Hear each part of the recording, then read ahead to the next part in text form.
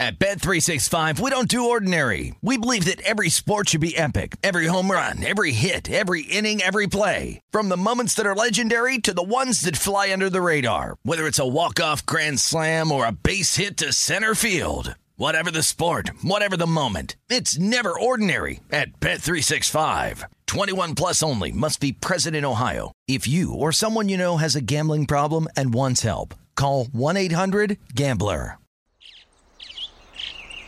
Getting ready to take on spring? Make your first move with the reliable performance and power of Steel battery tools. From hedge trimmers and mowers to string trimmers and more, right now you can save $50 on select battery tool sets. Real Steel. Offer valid on select AK system sets through June 16, 2024. See participating retailer for details. This is VSiN Daily Morning Bets. Here is your host, Josh Applebaum. Good morning, everybody. Welcome to your Wednesday, February 21st, 2024. I'm Ben Wilson in once again for Josh Applebaum as we continue on these midweek shows to dive deep into the college basketball card. And a little programming note today. I'll be on VSiN, actually not only today, but the next 3 days here, filling in for Gil Alexander on a numbers game. You can hear that 10 a.m. to noon Eastern time. I'll be on with Kelly Bidlin there on a numbers game. We'll talk a lot of college basketball, and we'll dive into that as well here today, as that's really been my focus on the betting side now that we're post-football, getting ready for the start of March Madness Selection Sunday, well under a month away, and some good results last night. Did not hit the under in UConn and Creighton. That was a loser, but did have a nice win on Toledo, laying a short price. And even though I was not on it, congratulations to a lot of you who are on the BYU side as well. We recommended this as of the recording time early yesterday morning to maybe look at a money line play if you were still wanting to get in on a big line movement toward BYU, and that worked out. BYU covering all numbers. We're back at it today. Pretty good slate as well. I have 3 games to talk about. A couple of bets that I really like here that we are firing on as we get into the early morning hours of this Wednesday. We have one premier top 25 matchup, and it's a rare spot where I'm actually looking to lay a pretty big number with a favorite. Not something I'm normally doing, especially in conference play, but we will do it in Tuscaloosa, where 24th ranked Florida, currently a 7 seed right now in the latest ESPN bracketology, goes to T-Town, taking on 13th ranked Alabama, where the Tide are a projected 2 seed. You're talking about one of the highest totals you will get all year, 174.5. was the opener on this thing, and that would give you an implied total, final score at least, with Alabama opening an 8-point favorite of 91.5 to 83.5. Just think about that for a second.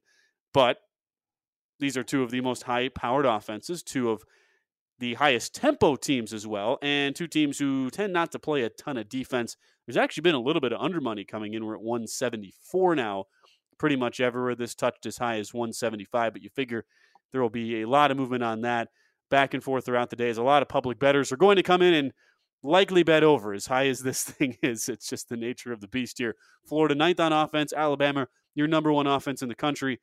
Each are top 40 in tempo. Each are outside the top 70 in overall defense. It's an easy equation when you think about it as far as the total, but I'm not touching it. I'm going to look at the side here. I missed the 8s. There were some 8s out there early, but this got bet up pretty quick to 8.5. And that is where I jumped in, laying the points with Alabama, minus 8.5. It comes down to the fact that both teams really have very similar statistical profiles and also play in a very similar style, yet Alabama in every regard. They're just a better version of exactly what Florida wants to do. And the big issue right now for the Gators is they're going through this gauntlet of SEC play that you sometimes see teams have during the regular season where you have a whole lot of games stacked back-to-back where it goes right down to the wire. You have emotional, intense, full 40-minute efforts. And the last 6 games for Florida, 5 of those have been 2 possessions or less with a couple of overtime wins in that stretch.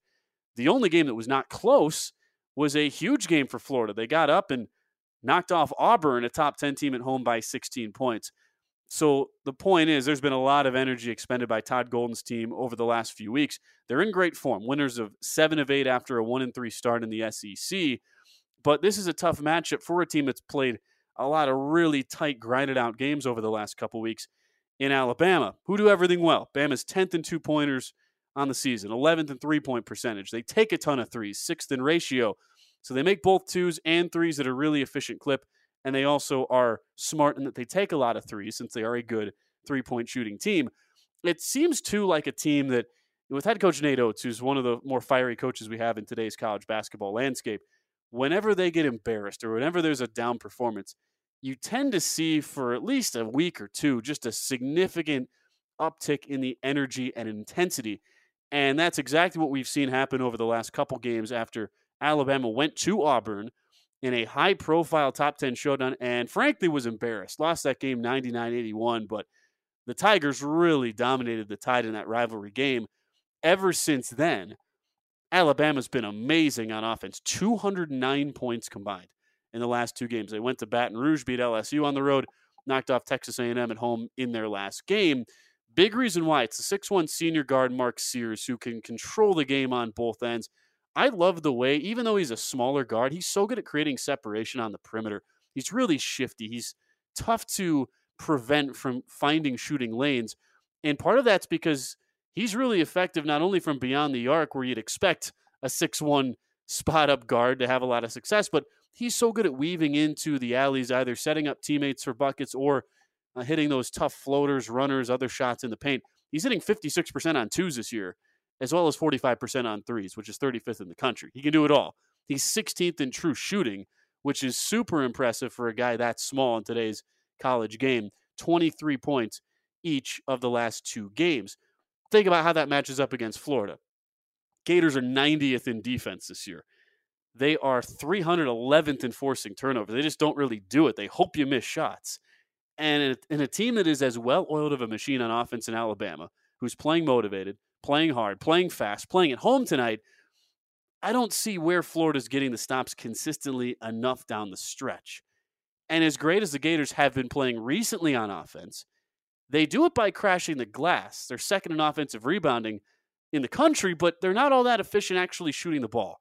Takes them a lot of possessions, takes them some time and a lot of second chances to get points on the board. They're outside the top 125 in both 2 and 3-point shooting. Against a team like Alabama, you need more than that. You need better shooting. Even if you're getting cleanup chances on the glass time and again, it ultimately over 40 minutes will not be enough. So I like Alabama to win this thing going away. I'd also say on the 8.5, you're talking about 8.5 points being really, really valuable in a conference game when it's a total like 125 or 130.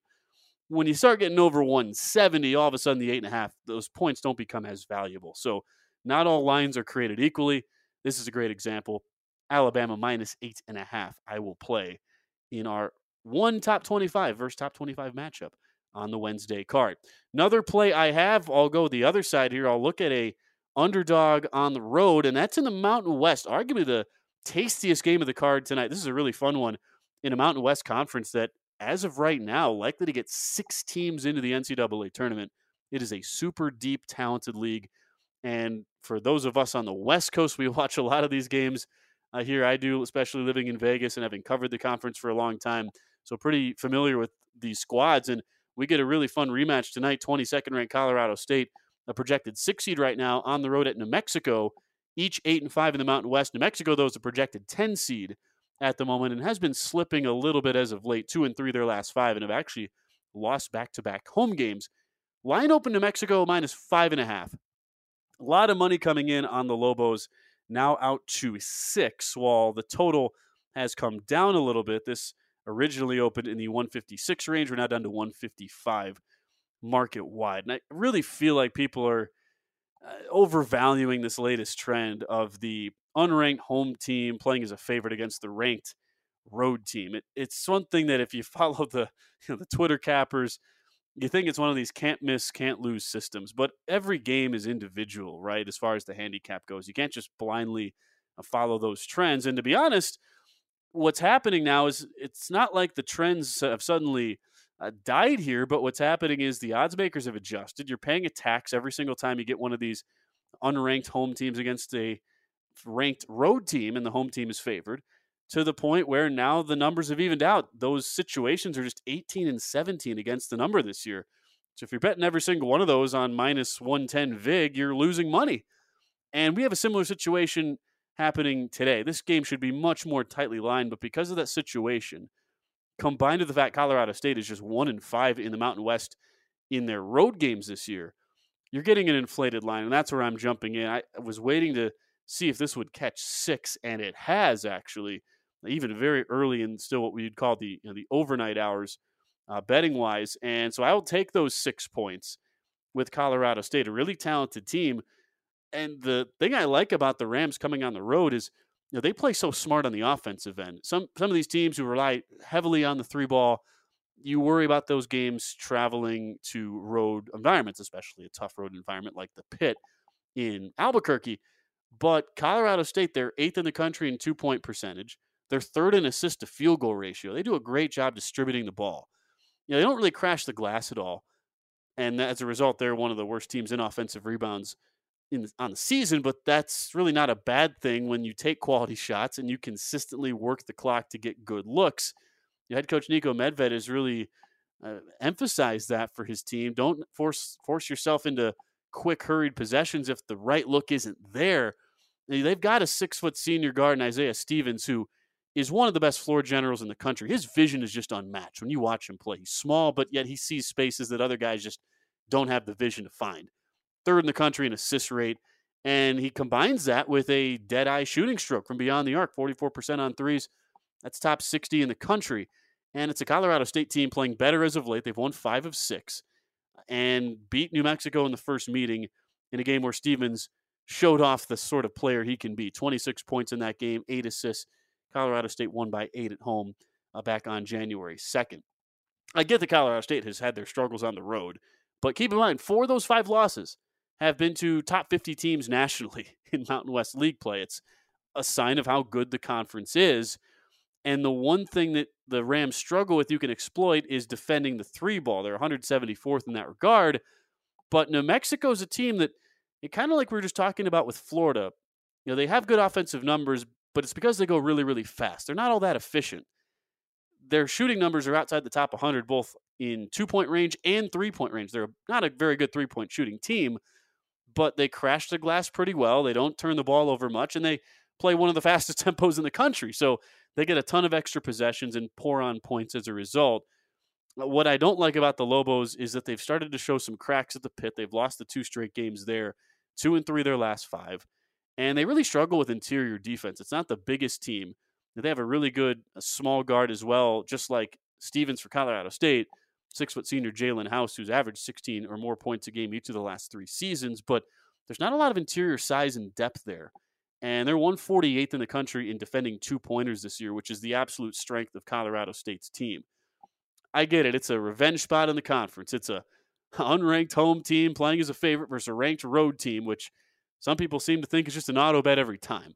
But every line has a price on each side that you, as a bettor, want to jump in on. And for me, that number is 6 on Colorado State. It's too many points, and I like the Rams to keep it close in a really fun battle in the Mountain West tonight. Those are the 2 plays I really like. No play on the other marquee game tonight, which is 8th-ranked Duke at Miami, which is seeing a little bit of dog money here. Duke from 5.5 on the opener as favorites on the road here. Miami getting some support. Couple shops have taken that down to 5, with the total staying pretty static of just 150 there on that total. I just don't have enough trust in Miami. They've just been the walking dead here last couple weeks, having lost 4 straight, and have really fallen off. They're not defending anybody on the interior. One of the worst Power 5 teams in the country in that regard. And that's where Duke really excels, with the big man, the 7-footer Kyle Filipowski. So I'm not one to want to go to the well on Miami, team who does not have much to play for now. They're way outside any sort of bubble consideration at this point. And it's kind of just really reflects and speaks to how weak of a conference the ACC is in general, and why I don't really love Duke, even though the numbers certainly suggest on the balance of play they should go into Miami and win the game by a couple possessions, but I'm not wanting to get involved there. And will John Shire's team show up in Coral Gables with Miami trying to play spoiler? We'll watch this thing and sit back. Don't need to play it pregame. I just wanted to bring that up quickly, though, since that is another marquee game as part of the Wednesday card. Again, I'll be on a numbers game coming up this morning, 10 a.m. to noon Eastern Time with Kelly Bidlin. Best of luck with all your bets on this Wednesday, February 21st. Josh Applebaum has you covered the rest of the week into the weekend, as we'll see you next time here on VSiN Morning Daily Bets.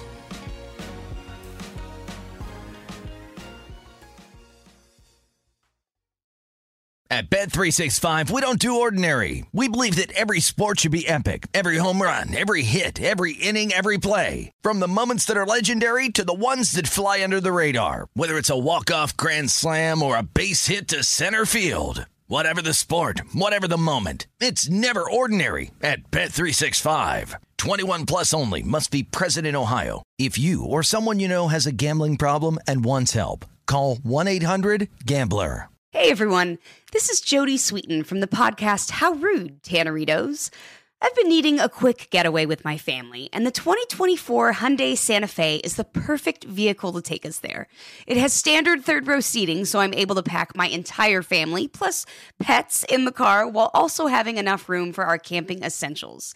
Available H-Track all-wheel drive will get us through any dirt trails, and available dual wireless charging pads will ensure we never have to worry about getting stuck with a dead phone in the middle of nowhere. Visit HyundaiUSA.com or call 562-314-4603 for more details. Hyundai, there's joy in every journey. Getting ready to take on spring? Make your first move with the reliable performance and power of Steel battery tools. From hedge trimmers and mowers to string trimmers and more, right now you can save $50 on select battery tool sets. Real Steel. Offer valid on select AK system sets through June 16, 2024. See participating retailer for details.